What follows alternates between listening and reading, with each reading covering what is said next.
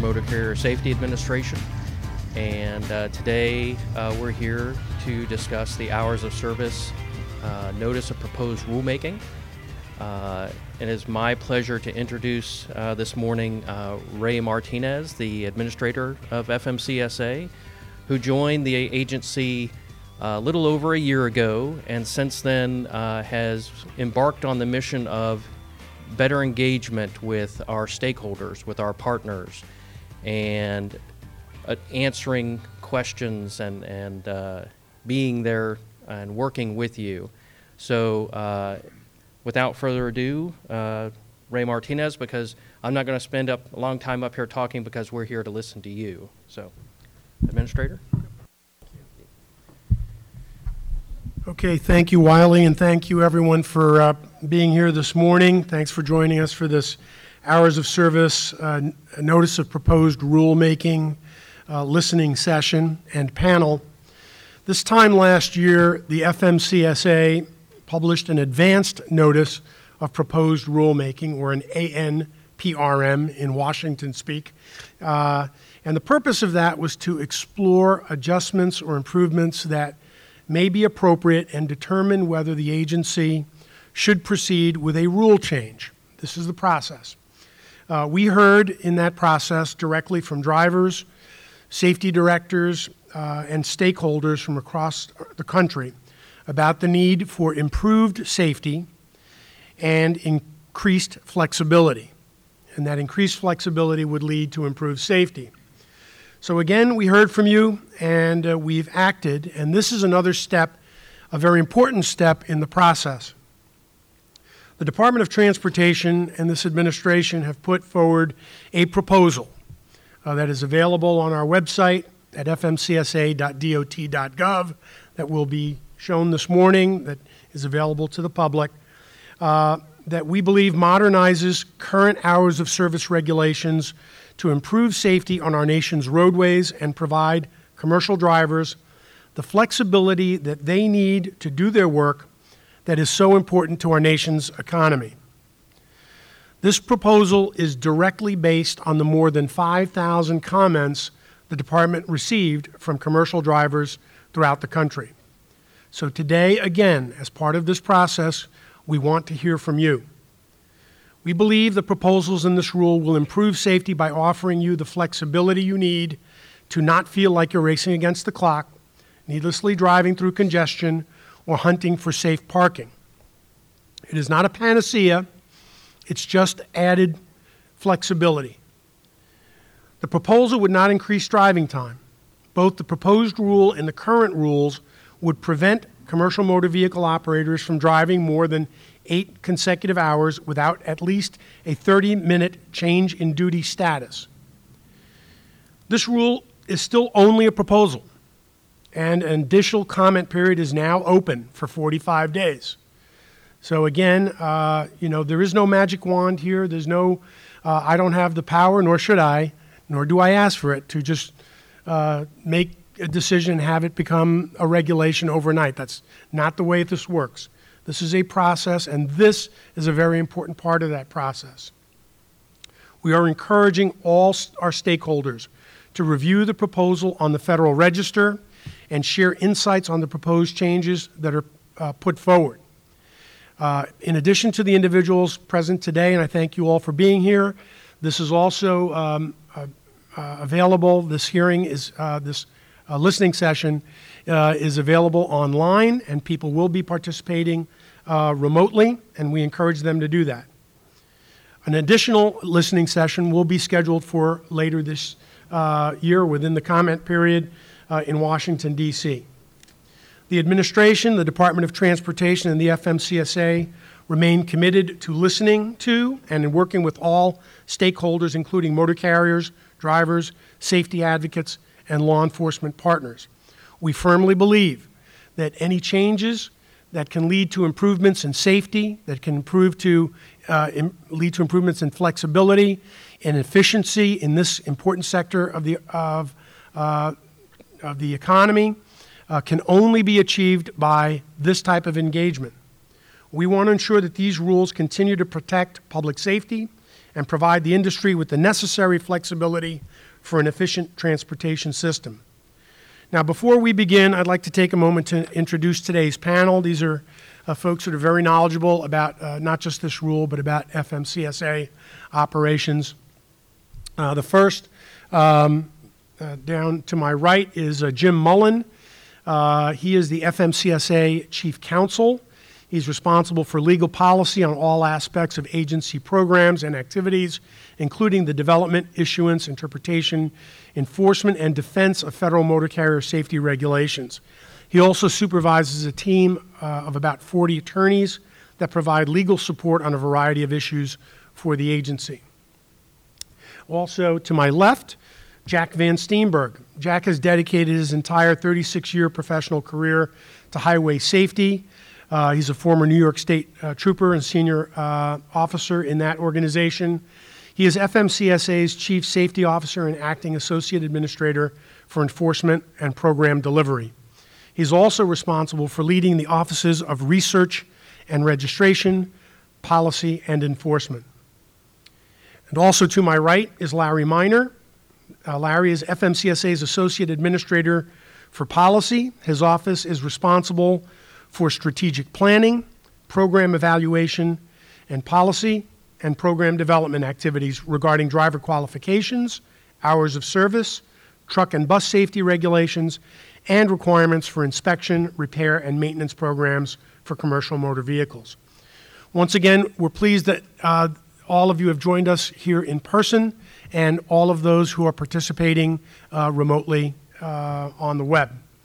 So with that, I will turn this back over to Wiley to begin the process of comment and questions. Thank you, Administrator.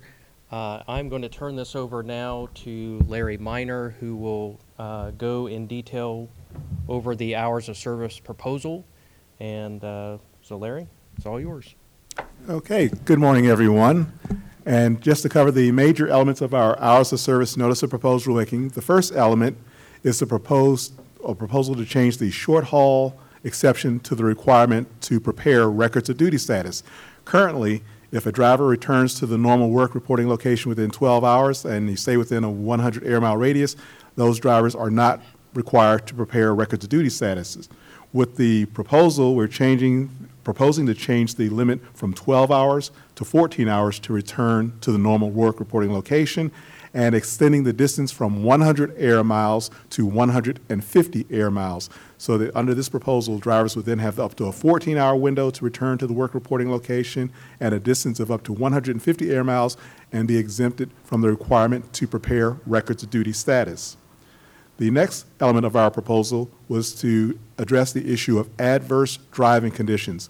Currently, you have the 11-hour driving time limit, and if the driver encounters adverse conditions such as bad weather, extremely heavy traffic that was not anticipated at the time that the work shift began, the drivers have an additional 2 hours of driving time under the current rules.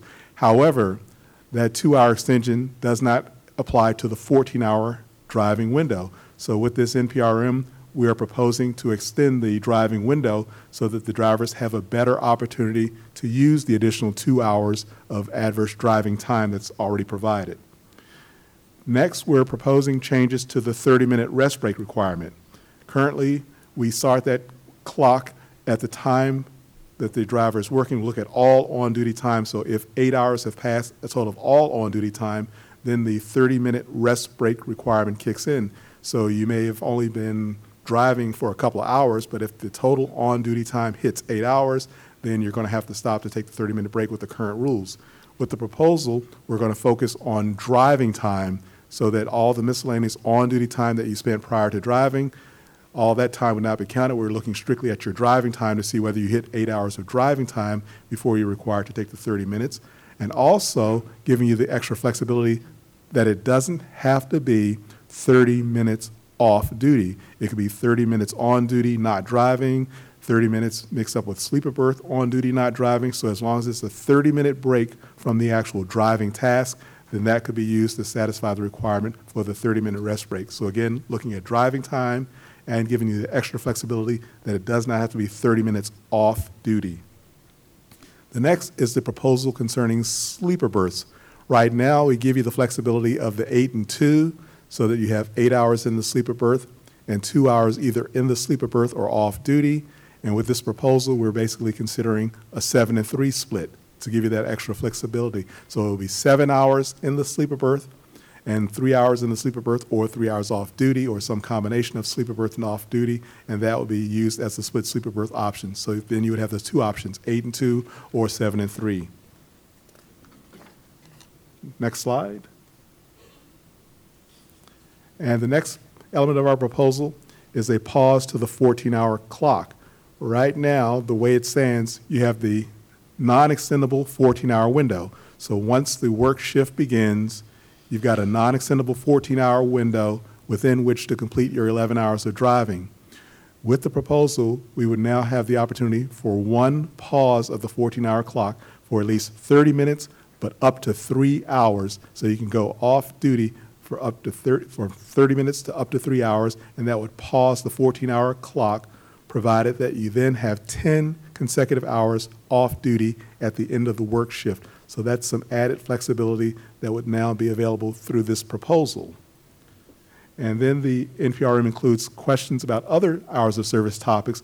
So we're inviting everyone to look at the full notice of proposed rulemaking, look at all the different elements of it, and provide feedback. And you can provide that feedback by going to regulations.gov, and that's available online 24 hours a day, 7 days a week, and it's free of charge. And you can go there and submit your comments to the agency at regulations.gov and reference that docket number that we have on the screen, and that's FMCSA-2018-0248. And you can go through that docket and submit your comments. And you could also look at all the comments that have been submitted by others and offer us your thoughts and opinions on any and all of the elements of that notice of proposed rulemaking. And for anyone that doesn't want to put their name on it, we do accept anonymous comments. So again, we are encouraging everyone to participate in the rulemaking process to whatever degree you feel comfortable. And if you want to submit your comments anonymously, you may do so. So it's available 24 hours a day, 7 days a week. And we only ask that you get those comments in to us by October 7th. So that's a quick overview of what we have in this notice of proposed rulemaking, and we strongly encourage all of you to participate in the rulemaking process. Excellent.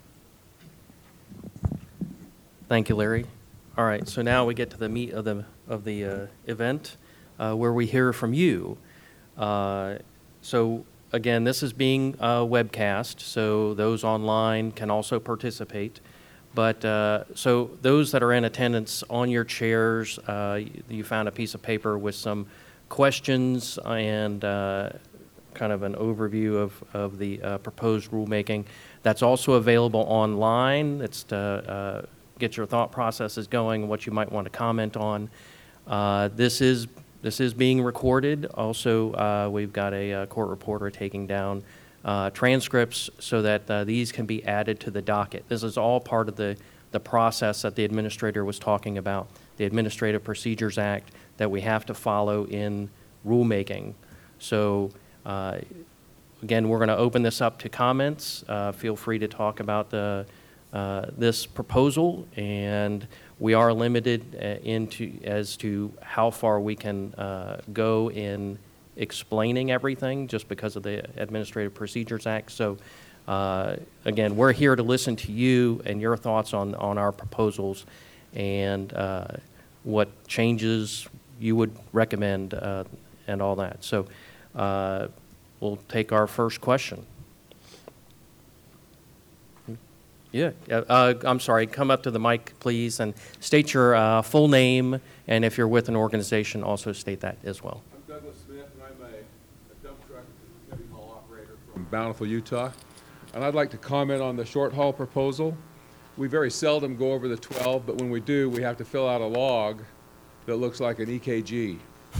So I'm in favor of that extra 2 hours of flexibility.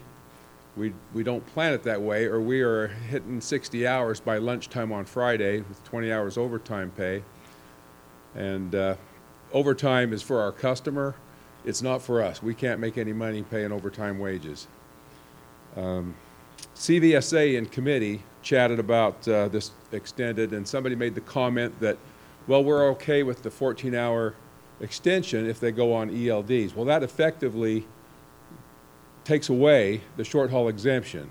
So I hope you'll be watching for that and give that a squash.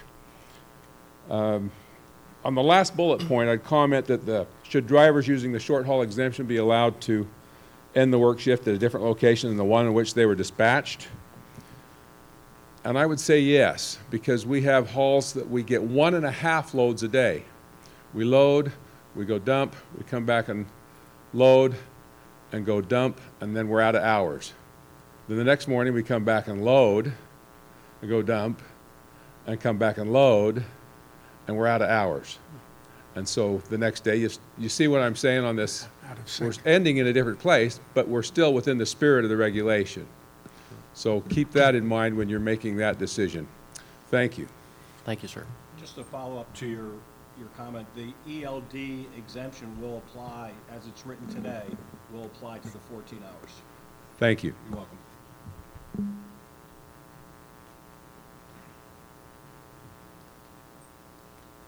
Good morning. My name is Andrea Marks. I am the Director of Communications for Trucker Nation.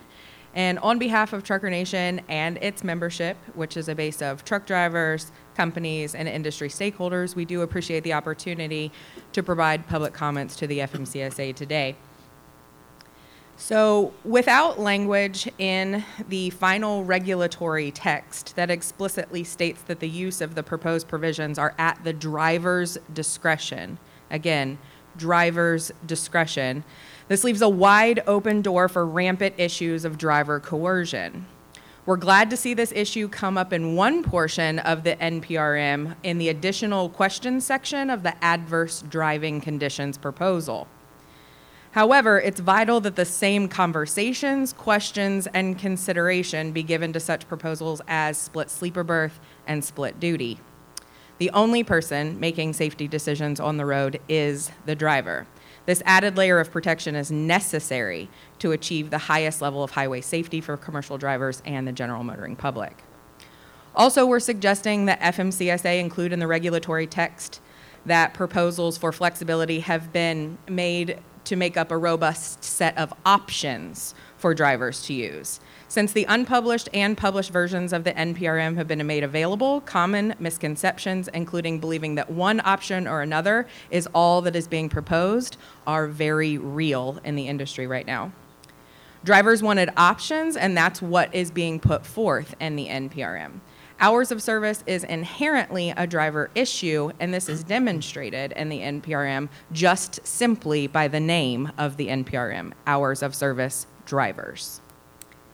So as a result, we firmly believe that regulations are not the answer to all problems in the trucking industry, and that this situation is a real opportunity for FMCSA to provide both protections to the drivers and the general motoring public.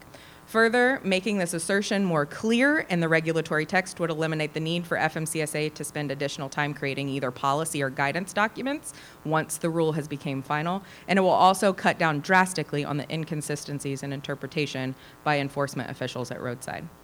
So, the NPRM is one more step towards flexibility that drivers so desperately need, and we appreciate the opportunity to provide comments today. We'll be making more robust comments electronically via regulations.gov, and we look forward to working with the agency to address these concerns as we proceed towards final rulemaking. Can I just ask a couple of follow-up, just clarifying questions? Absolutely. So you mentioned the driver, you want the driver to have more options. I'll just use an example as proposed in the split sleeper berth. Sure. We have the 7 and 3, 8 and 2. Are you saying let the driver make those decisions? Correct. 7 and 3 Correct. against the carrier who will say, no, you have to take this or that. That's correct. And then adverse driving, we have the definition there. We are looking for more clarification on that, where it says at the time of dispatch. Correct. You want the driver to be able to decide. We're suggesting that these decisions be left expressly up to the driver. The dispatcher is not the one making the safety decisions on the road, nor is the shipper, receiver, or the company, or the carrier, or any other customer in the supply chain up to that point. These are inherently driver issues. The driver's the one that decides or, feels the fatigue or feels the issues out on the road, deals with the traffic, deals with the adverse driving conditions or anything of the nature. So as a result, without having this explicitly spelled out in the regulatory text, it opens up the industry to rampant coercion issues. Thank you very much. Thank you. Another follow-on question for you. Under the current regulations, there's quite a bit of flexibility provided to the driver to determine when they want to go off duty, exactly when they want to use the sleeper berth. Could you briefly give us some examples of some of the major challenges that the drivers are currently experiencing with trying to exercise the flexibility that's provided by the regulations in terms of their work schedules and when they want to rest and when they want to stop? For fear of fumbling over my words terribly, we actually have created some logging sheets that describe some of these challenges, and we would be more than happy to provide those electronically to FMCSA. Thank you very much. Thank you.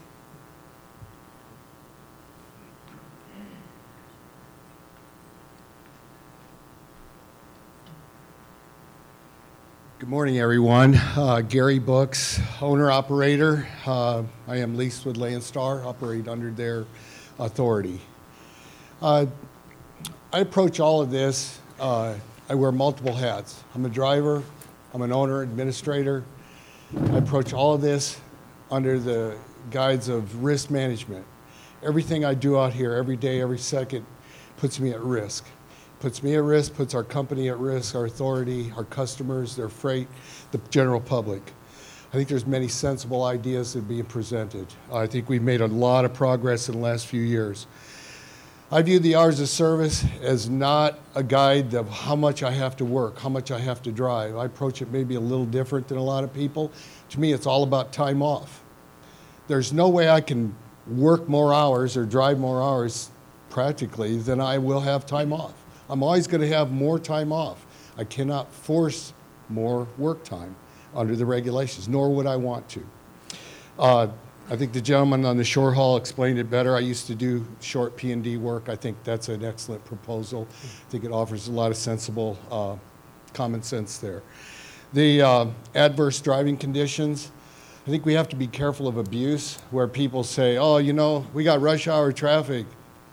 You have rush hour traffic in Chicago, LA, Atlanta, Dallas every day from, 5 in the morning till 9 at night. I mean, so we really have to be careful about the abuse of that adverse. And I think a lot of that's going to come down to the auditing and the documentation and teaching people how to document properly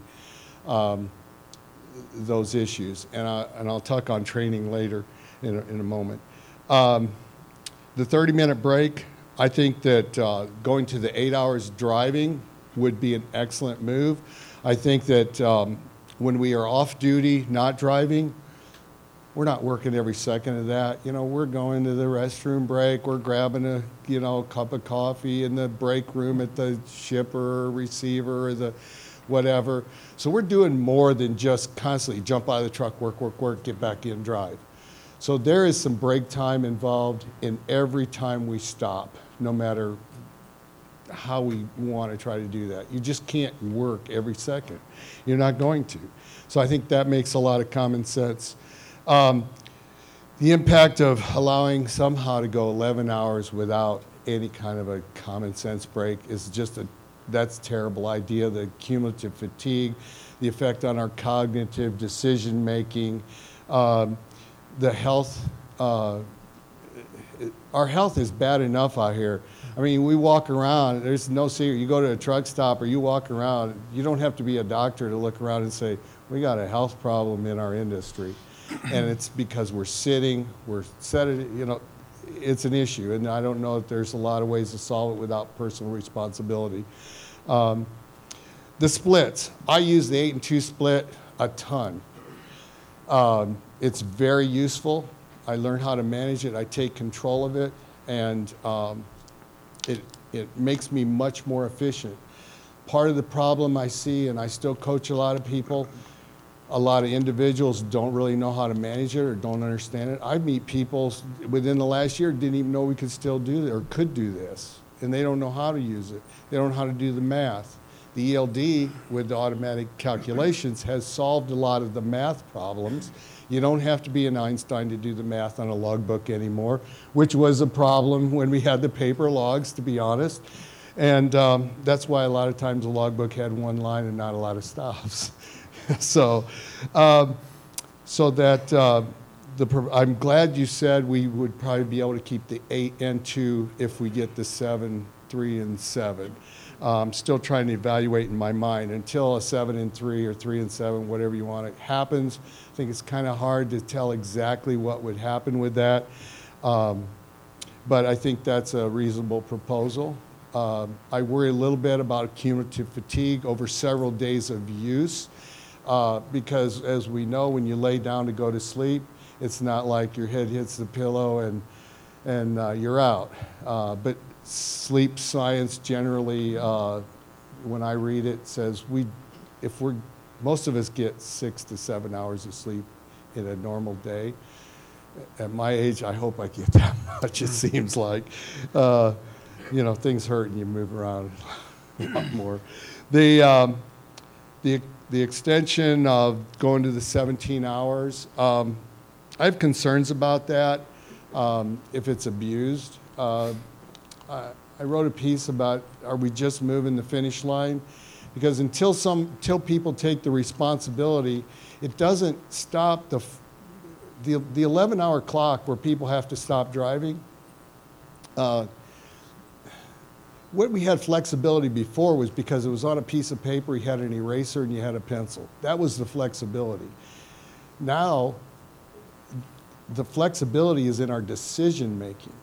We cannot have people drive to 10 hours, 50 minutes and then think they're going to get a parking spot. And then they make the excuse, well, I got to keep driving because there's no parking. People have to take personal responsibility for this.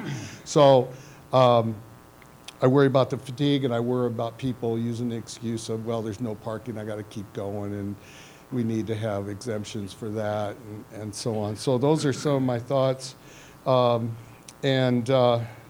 I think that we all have a lot of issues to solve, but it comes down to training, education, and personal responsibility. And I thank you for your time. Thank you. Sir, just one follow-up. I mean, you talked about this, yeah, very good points throughout. Thank you.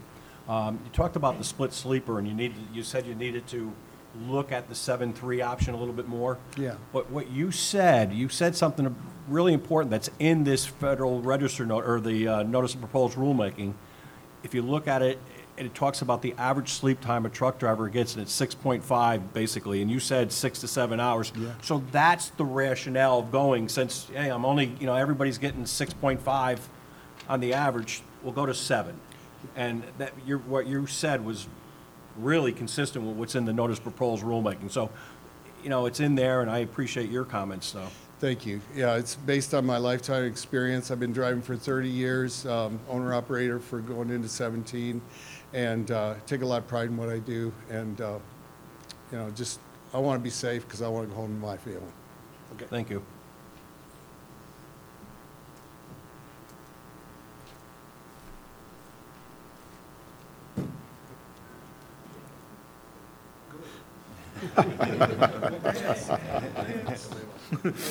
Hi, my name is Ricky Von Honecker. Feel free to use the back microphone. Okay.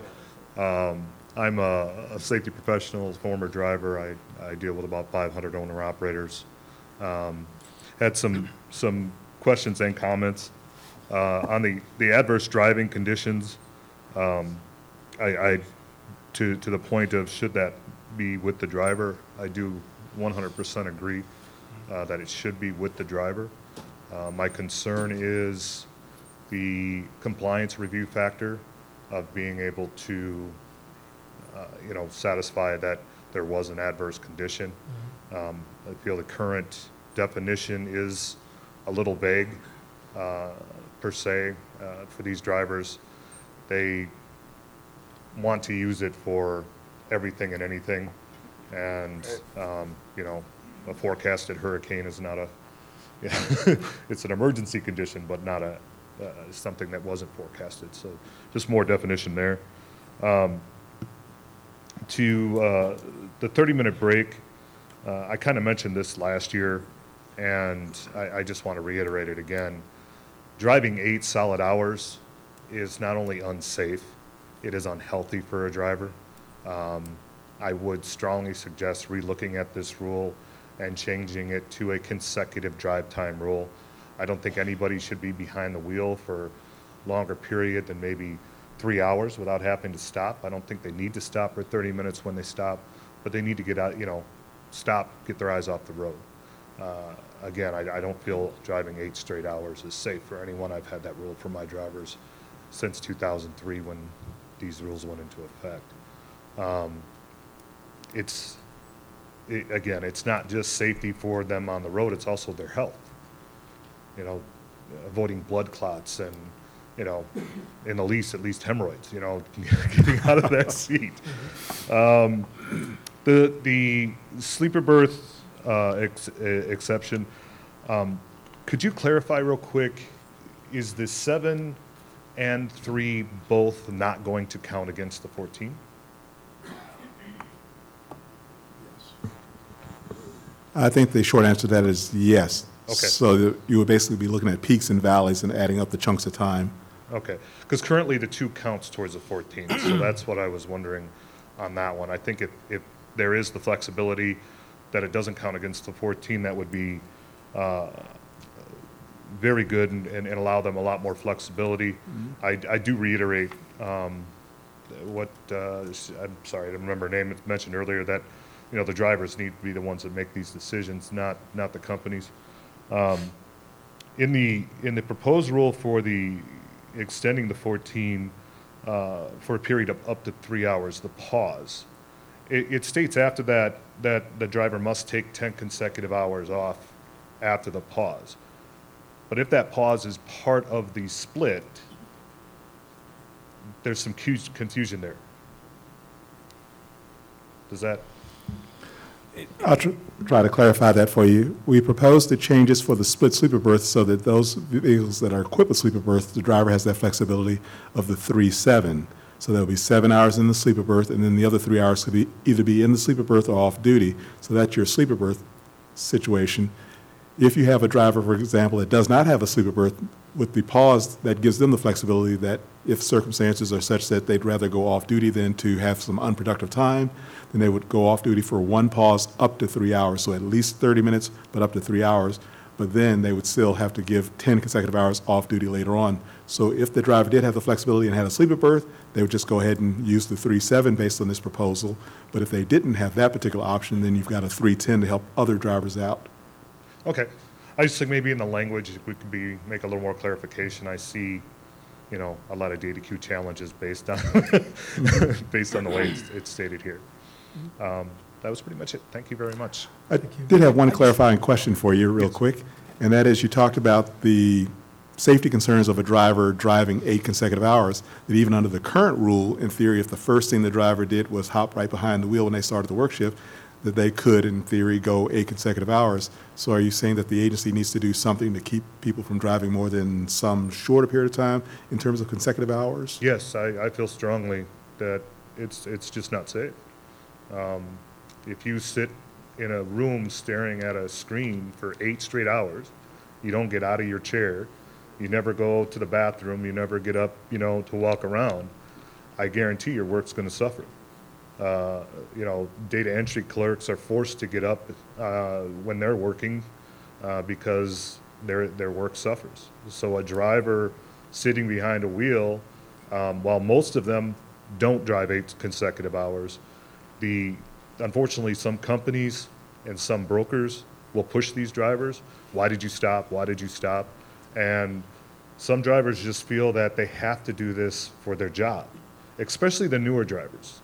We have drivers going out there, they're getting trained by drivers with only 6 months experience. And that's scary in itself, but I think any study would prove that 8 consecutive hours behind a wheel is just dangerous. Thank you. So you may have answered my question, but I was going to follow up on that 30-minute break as well.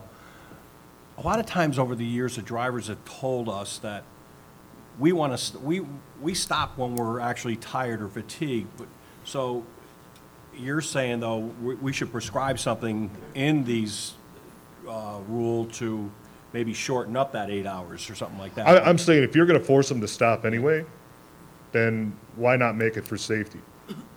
I just don't see the need for the 8-hour rule if it's not for safety, and I don't think it really does. I mean, it might do a little, Yeah. but it does do as much as, just making a consecutive driving rule. So And you- not you- dictating how long they have to stop, that they have to break that drive time along the way.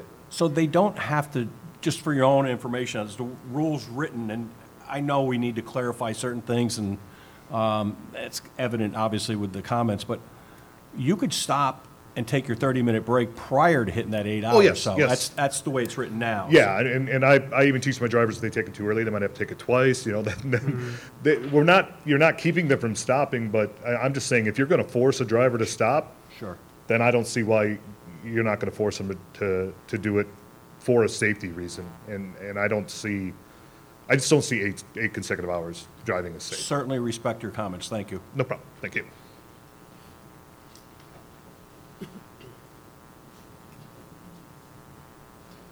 Good morning, Louis Pugh, Executive Vice President of OOIDA. Was an owner-operator for 20-some years. Thank you for giving us this opportunity today for us and for drivers and everyone to make comments with FMCSA. We appreciate you trying to expedite this process to get more flexibility.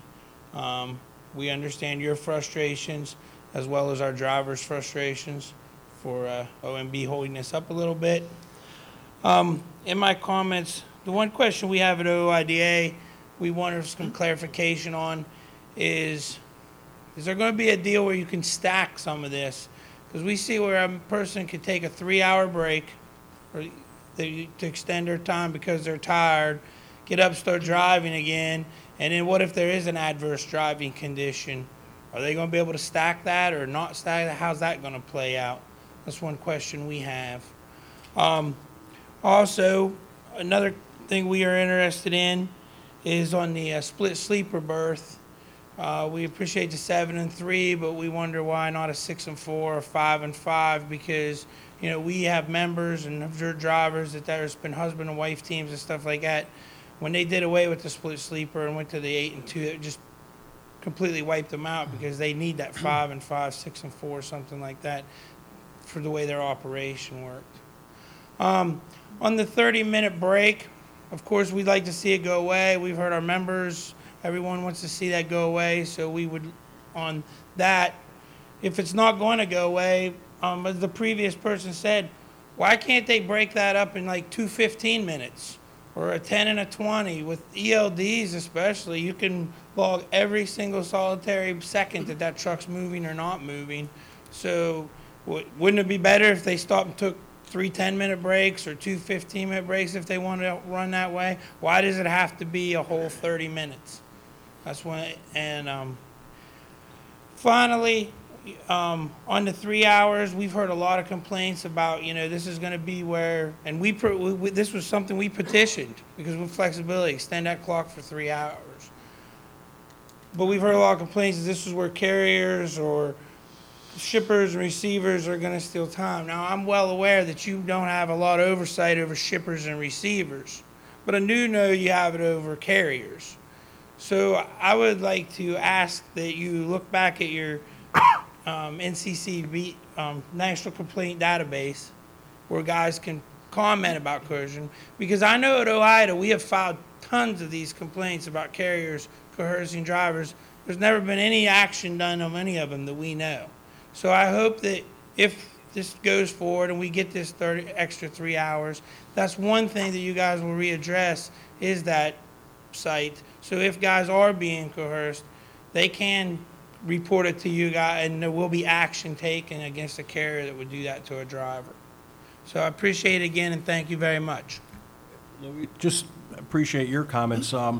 You mentioned a couple things I wanted to, the stacking's a very good question, and quite frankly, I have that myself. So, and again, as these listening sessions that we're having, we will listen and address all these in the final rule. But one of the questions you asked, and what I'm going to ask OOIDA is, if you have data, you talked about the split sleeper, 6 and 4 and 5 and 5, from your membership, how that benefits or anything that says it's as safe or safer than what we're proposing, we certainly want to hear that. If you look at that rule, again, I brought up to the gentleman earlier, is we looked at the average sleep time that a driver gets, and it's 6.4, 6.5, and basically, by OMB regulations and so forth like that, we have to, try to justify this. So if you have any other data that would support that 5.5, 6.4, please submit it to the docket. I'm sure we have that data in our foundation. Of course, we will be providing comments. I'm sure you're well aware. And we are definitely encouraging all of our members to do so. And just driver, whether they're a member or not, please file comments. But we'll get that data in our comments, and we'll get that to you. That won't be a problem. Thank you. Thank you. Figured I'd use the back mic since no one else decided to use it. My name's Darren Yancey. I'm here in two capacities. I do a broadcast radio show that deals with trucking, and I'm also a truck insurance broker. No tomatoes. There's something that I don't think you folks understand. I'm not going to comment about the rules. It's up to you guys to work it out. But there's an unintended consequence of what happens when the hours of service are not followed properly and they go to an alert status on FMCSA. That ISS score, as that thing starts to escalate based upon the algorithm that you have calculated for hours of service, it's killing these people. Because as that safety score goes up, what happens from an insurance standpoint is less and less carriers will look at them. And the ones that will look at them, if their ISS is above 70, it's an absolute bloodbath. So one of the things that you need to do whenever you make these rules is you need to get it out as quickly as possible. But look at the possible impact that that algorithm has on hours of service, because you can look at it and you can pull up everybody's safety scores, and if that's the one alert, it's driving it up on a continuous basis. And once it gets over 70, everybody in this room that's trucking, it costs them extra money. So whatever you can do to adjust that will help put money in their pocket and help keep on the road. That's all I have.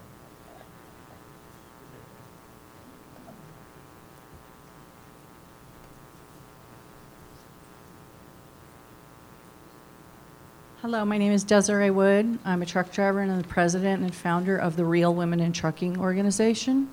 We are a driver membership. Mr. Miner's smiling. You've heard of us before. I've corresponded with you. I'm here to present a petition to you with nearly 900 signatures this morning. We do have several members here. They're going to talk to you about the proposed hours of service. So I'm going to focus on what I'm delivering to you and let them talk on their individual, because they do very diverse, different jobs in trucking, and it impacts them all differently. This is the petition. It has 9 action points before it has all of the signatures. They're still coming in, and these signatures have been collected in just the last few days, nearly 900. This is related to sexual harassment, primarily in the training fleets. We've been talking about this going on 10 years now. In 2013, actually, our Vice President, Sandy Talbot, 73-year-old truck driver, came to one of these listening sessions in Matts, and Mr. Miner, I believe you were on that panel because we have a video of it, and Ann Farrow was there, and we talked about the entry-level driver training, some of the issues that some of the other drivers have brought up, students training students, the blind leading the blind, and in this business model where they're doing team freight students is where our organization gets the most distress calls from women who have been sexually assaulted, thrown off the truck with no transportation home, things of that nature. It's a very small group of carriers we get the most complaints from, not just our organization, but there's a couple other women that are part of our organization that have Facebook groups of predominantly new drivers, women that have just entered in the last couple of years. They go to them because they found them through YouTube, our social media networks. This is thousands of women we're talking about. It's not like 5 or 6. Okay, so I wanted to deliver this presentation to you. I was also on the truck parking. I was the project manager for the Jason's Law truck parking survey with Hope Rivenberg. I know you all know what Jason's Law is now. We delivered that presentation to Congressman Paul Tonko, who then gave it to the Federal Highway Administration, which is now why we have a truck parking coalition after the tragic death of Jason Rivenberg. That is how I came to know of you. I wrote you at one time. Me and Hope wanted to come and meet you, and we didn't ever get the meeting, but I did send you a presentation that I did called Sexual Misconduct Affects Trucking Safety. It does, because when you have two people that are learning in a truck, and one of them is tormenting, bullying, threatening the other one, you can't drive safe. And I've been a person in that situation as a student. I had violent altercations between a co-driver, and I got myself off the truck because I said, I can't operate this vehicle safely because I'm shaking. And those are the kinds of women that contact me today that are in the same situation. Sexual misconduct does impact trucking safety, and that's why you guys that oversee the entry-level driver training have to look at this and see how you can do something immediately, not after a comment collection, because the comment collection that's going on right now cites something from 2006. And I have actually been in touch with the woman that did it, and just the abstract is available. She won't give us the whole report. But there's been several other dissertations that were created. There's a book that was recently published, and the author is right there, that talks about some of this. There's numerous articles in credible, journalists have done. Our organization won a motion to intervene in the CRST sex harassment case to unseal documents so that it would not be an urban myth anymore. Today, law firms that handle cases at several, they want to see those documents to compare what's going on, and there are common threads in this business model that is an entry-level driver training. Some of them that have gotten the learner's permit exemption. So all of us have a part in fixing this. So I'm going to give this to you, and I want to tell you that even though even at the CRST we've seen dismissals and we haven't seen a lot of progress, one woman was able to get a jury to hear what happened to her, and she won $1.5 million when a jury heard her story. Our organization is giving her an award on Saturday here for being a courageous plaintiff. And in her acceptance speech and in this petition is her comment that she contacted the FMCSA and the Department of Transportation when this happened to her in 2005, and there was no resources available. Thousands of women have been impacted since then, and we need to do something now. We don't need to collect comments. The world's a different place today. We all know that. We all see TV. We all know that there are people that we trusted and we thought were good people, and they weren't good people. And we need to stop enabling, and we need to wake up and do something. So, thank you. I'm going to give you this. Thank you, Ms. Wood. And I know based upon our conversation yesterday, very informal, that you'll be in Washington in the near future at Georgetown. Is that correct, or your group? Yes. So perhaps we can arrange for some time to meet and go in more depth on this issue. Obviously, this is an issue that certainly impacts all areas of our society, all areas of work, and it is troubling, but certainly to the extent that it is in the transportation sector, it's something that we should be concerned about. So we look forward, if we can arrange something when you're in Washington, we'd like to do that. Okay. Thank you very much. Thank you. Thank you. All right, we're going to take one from one of our webcast participants. And this is from Sue Murphy of D&G Transportation. And she asks, what is the DOT's recommendation if a driver is parked at a shipper receiver for a 10-hour break and is instructed by the shipper or receiver to pull into or from a dock? This is a common occurrence, not due to bad planning or scheduling, as some in the industry conclude. The driver will be able to use the yard driving on-duty option to move to or from a dock, but it is line 4, and although line 4 will not be on an hours of service violation, use of a yard driving will break up a 10-hour break. If the driver does not do as the shipper or receiver requests, they lose their place and are forced to wait longer to complete a break.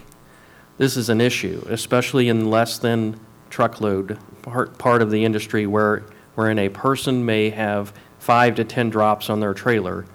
Additional waiting time at any one shipper or receiver causes rescheduling and hefty and unreasonable fines on the rest of LTL load deliveries.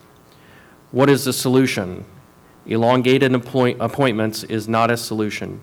Dragging drop appointments over several additional days, thereby delaying a driver from obtaining return freight in a timely manner and keeping them from their home time. A more liberal interpretation of the split sleeper is one solution, as shorter periods would stop the 14, thereby allowing the driver to rest on either side of the yard move. Please advise, what is your suggestion for this type of situation? Better planning is not an acceptable suggestion, as we are diligent in keeping a driver within the 14-hour rule, while also planning 5 to 10 drops that require appointments. LTL is not the same as the one-and-done drop portion of the industry. Please take this matter into serious consideration, as the LTL industry needs a solution.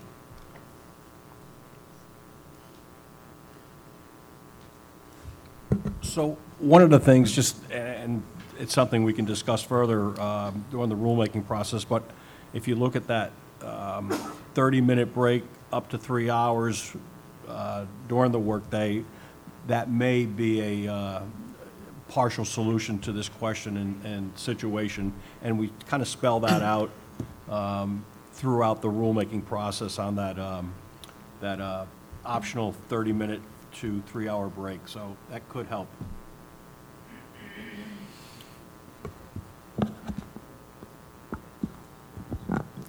And on the topic of brief interruptions, we've published regulatory guidance in the past concerning brief interruptions of the off-duty periods or the sleeper berth periods. So if it's truly just a brief interruption where, for whatever reason, the shipper or receiver needs you to reposition the trailer for just 5 minutes or so, that those brief interruptions do not mess up your off-duty period. So if you were truly intended to be off-duty for 10 consecutive hours and somewhere along the line they just briefly had you move the trailer and then you could go right back to rest again, then that would not be counted against you based on our previously published regulatory guidance.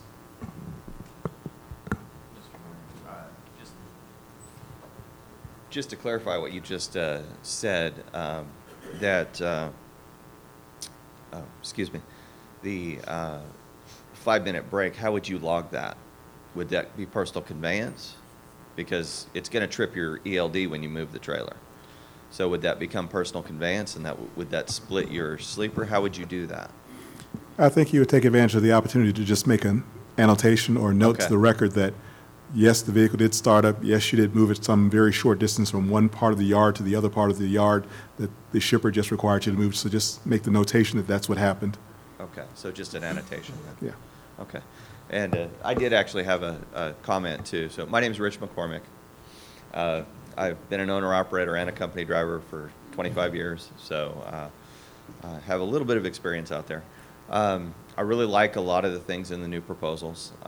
We really missed the split sleeper berth when it went away, and I think this is really going to help to have a little bit more flexibility. On the 30-minute break, I know a lot of people hate it. A lot of people think it's great. I would like to be able to split it up. It'd just be nice.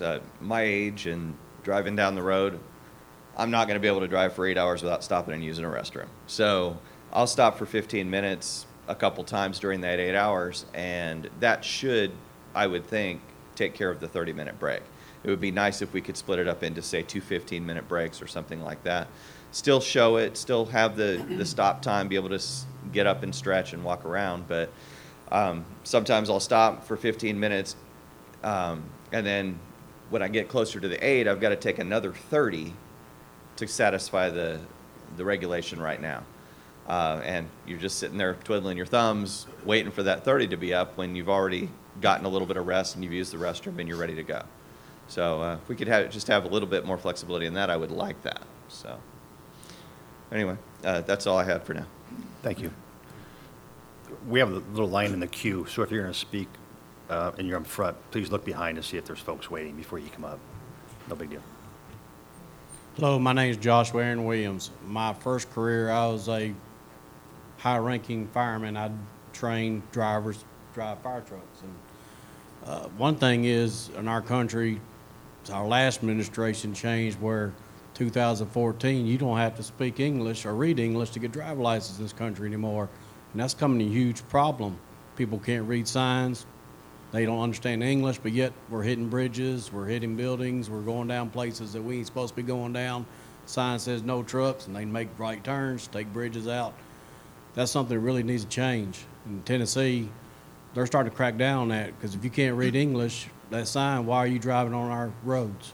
Because if I go to your country or somebody else's country, I got to read their signs or I can't get nowhere.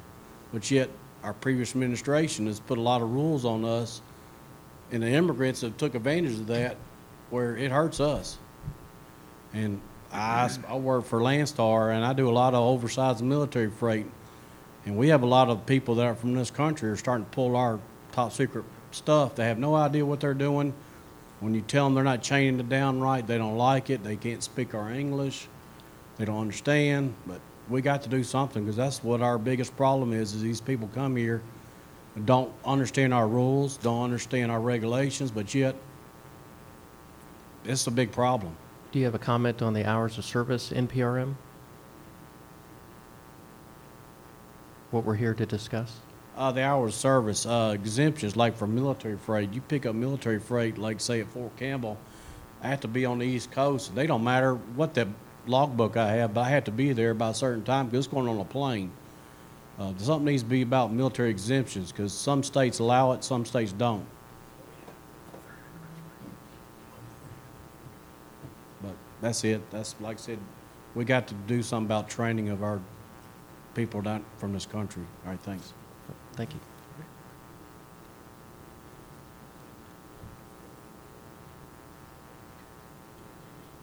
I'm Ingrid Brown, Roland B., also a board member of USTA, and our roads are safety. I want to first address, and this was one of the things I came up with, was about the annotations. We all know that that really boils down to being the officer's discretion. It boils down to whether he can find the accurate information that he needs to prove why you moved, why you interrupted, this kind of thing. That can get really, it's almost like it's all being pushed down on top of us as a driver and an officer. And that's where it ends. I don't want to stand there and feel like I have to defend myself whenever it comes down to him having to question me, but he's doing his job just like I'm doing my job. But it still starts again, what we've been trying to do is remove that tension where we can work together rather than we feel like we're being put together and pitted together. And I think that there's got to be some way, because there's so many ways that each one of us can make a move. If you want to make a yard move to move a trailer around a yard, some people may choose it as PC. Some people may choose it as a yard move. Some people may want to chance it and not run over 5 miles an hour. Any way you do it, what's the right way? What's going to be the way that that officer you run into is going to accept one of those because he's really not sure about the other two, or he feels very strongly about only using one of the three?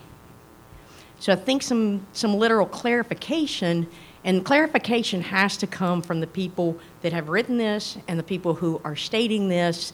Anything else to all of us is just basically more of a opinion of what you're trying to tell us we need to know and how we need to look at it. So clarification is a great thing for us right now. But I think clarification to law enforcement is an even greater thing to keep the tension on the road down, to keep officers happy, and that's what it's all about when it comes down to it. Annotations, I can note all day long. It doesn't matter. It depends upon what that officer that's looking at me and what's been come down the system to him, and every time it comes down the system, it's going to have a word change, it's going to be clarified a little different, and then all of a sudden you've got something turned and twisted all the way around that it's completely different. So simplicity and bringing it to them and us in a way that we both know what we're doing when we face each other, that there's not any gray area of them being problems with that. The other thing was on sleeper berth. I have ran a team in my life, as you know, I run solo. But I'm going to say, I'm going to fight hard for these teams because 5 and 5s, that is the sweet spot for a team. And the reason being, you can't ride anywhere in this country more than 5 hours of sleep. There's no way. 1, the roads. And we can't do anything about those. 2, traffic. 3, weather. You're not going to be able to, or here's the other one. When that truck stops, 90% of anybody that's in that bunk is wide awake because their first thing is what's wrong? What's going on? So when they wake up, how hard is it for y'all? I mean, most people nap. I don't. I guess I'm just kind of like wired on go all the time. But how hard would it be for you to sleep 5 hours? By this time, after we know on national studies, 3 hours or more, you actually have enough rest to go to work. You can't go back to sleep for another 5. It gives you that time that if something interrupts your sleep, you've had enough. It gives you that time for all of these things that people aren't thinking about. Somebody's got to stop and go to the bathroom sometime. So when they do, I mean, you're breaking up your sleep here completely. Nobody can stay in a bunk that long, not riding down the roads today. I think some of the splits can be looked at a little better, a little more. Because if you're going to do a 2 and 7, an 8 and 2, a 2 and 8, whatever, a 5 and a 5, if you'll look at the statistics on that from when we were able to do it, I think you'll find our teams were a whole lot more productive. They were able to stay with freight moving in the lanes from coast to coast, border to border, wherever. But I think that the main thing was they were safe doing it. To the extent you can get that data, I know that was years and years ago when the 5 and 5 was permitted, but to the extent folks have that data, we would absolutely love to have that data.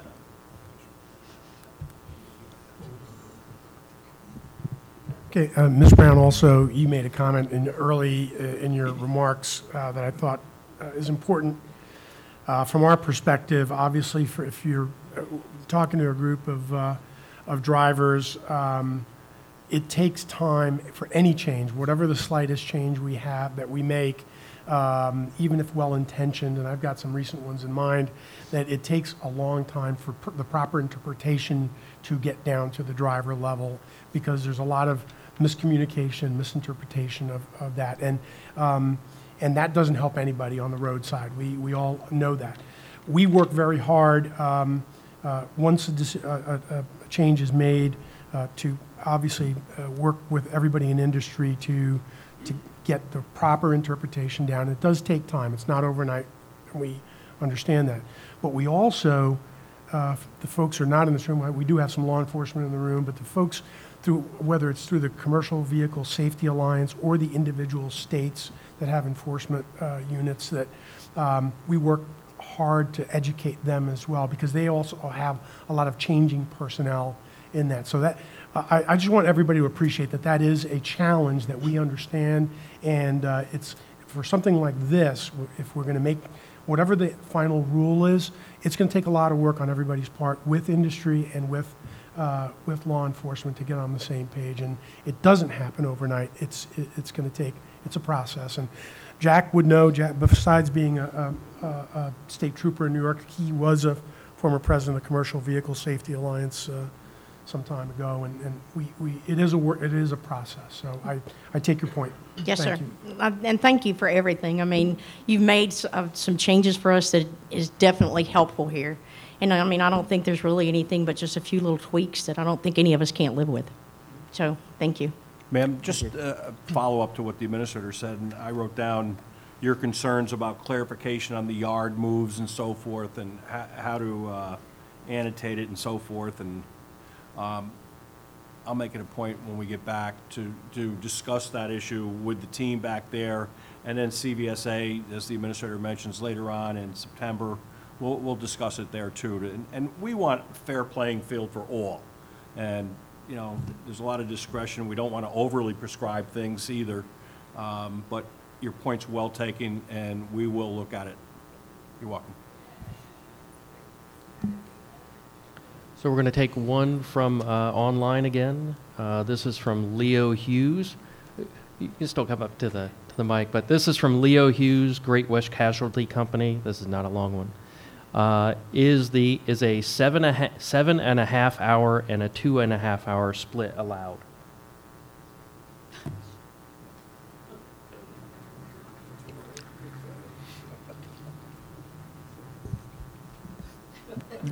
The answer is yes right now, and we'll clarify that, because Yeah. we had a lot of discussions on this once the thing went out. I'm waiting for somebody to answer told you it down was a there. good question. I thought Larry was going to jump on that one, but the answer is yes right now. If you look at the way it's read, it reads, we acknowledge that it's confusing.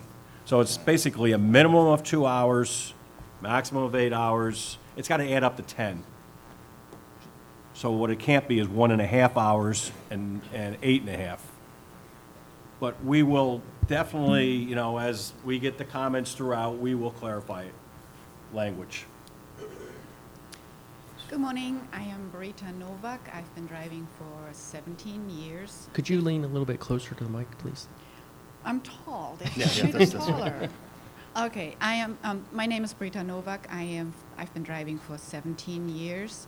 15 of those for my own company, my company.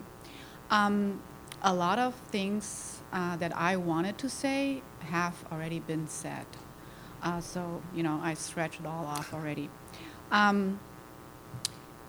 I decided a long time ago to go the hard route and go less than truckload. Multiple pickups, multiple deliveries from Miami to Manhattan, produce. Is there anything else that is, you know, on top of it that makes it harder? I don't know, maybe hazmat. So the hours of service is a big challenge for me because one size does not fit all.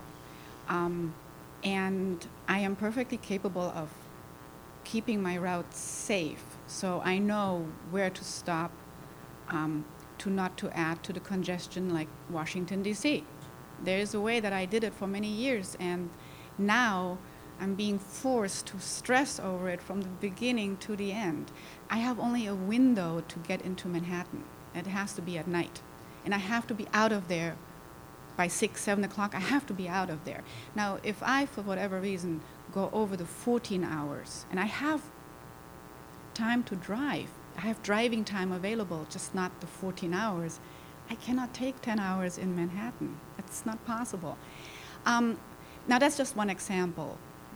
What I'm trying to get at is the same word that has been used so many times today, flexibility, for all these different parts of the trucking industry.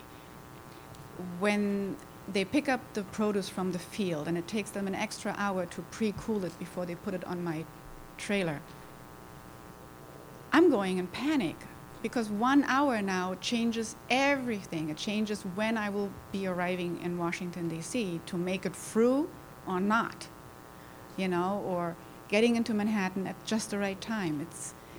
There has to be flexibility, and I have to make that decision. So, okay, let's go by this real quick. So we've got all that.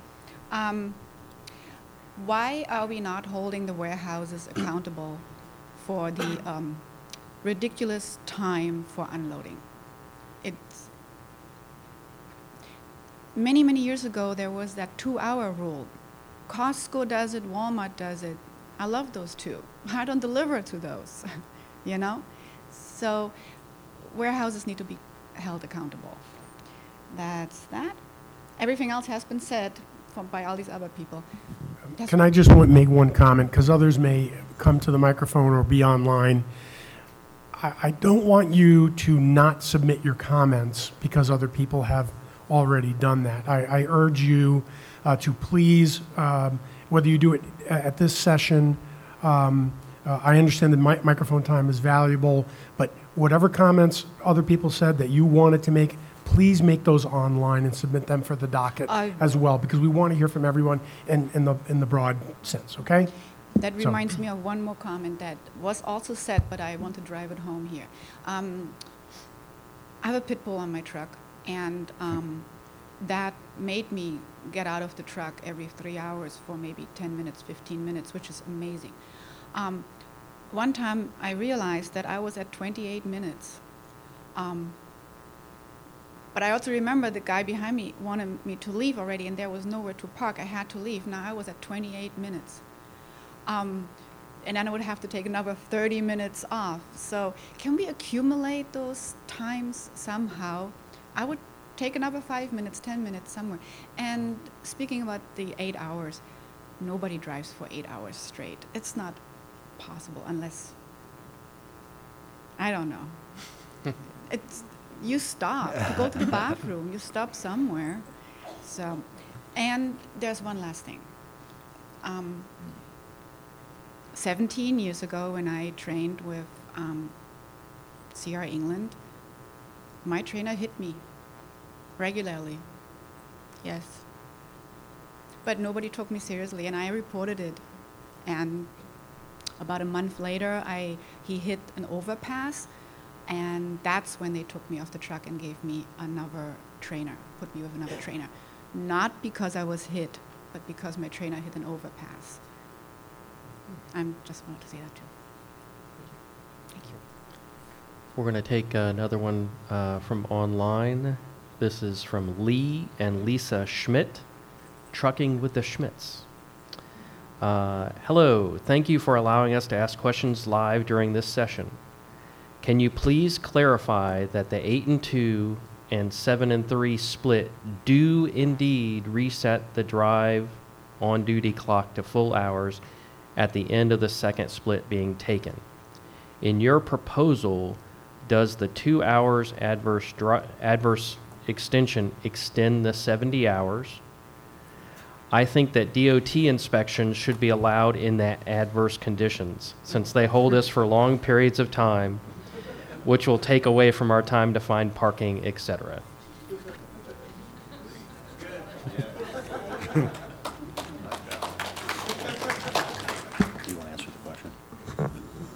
I'll respond to the last question about does the 2 hours adverse driving time extend the 60 and the 70? The way that the proposal is written now, no, it would not. It would only extend the 14-hour rule. And I think he had a question about the split sleeper berth and the way it's structured. Once you've fulfilled both of your sleeper berth periods, that would essentially be restarting a new 14-hour clock. Once you've satisfied that, the two pieces added together gives you your equivalent of 10 consecutive hours off duty. So that would then open up a new 14-hour clock.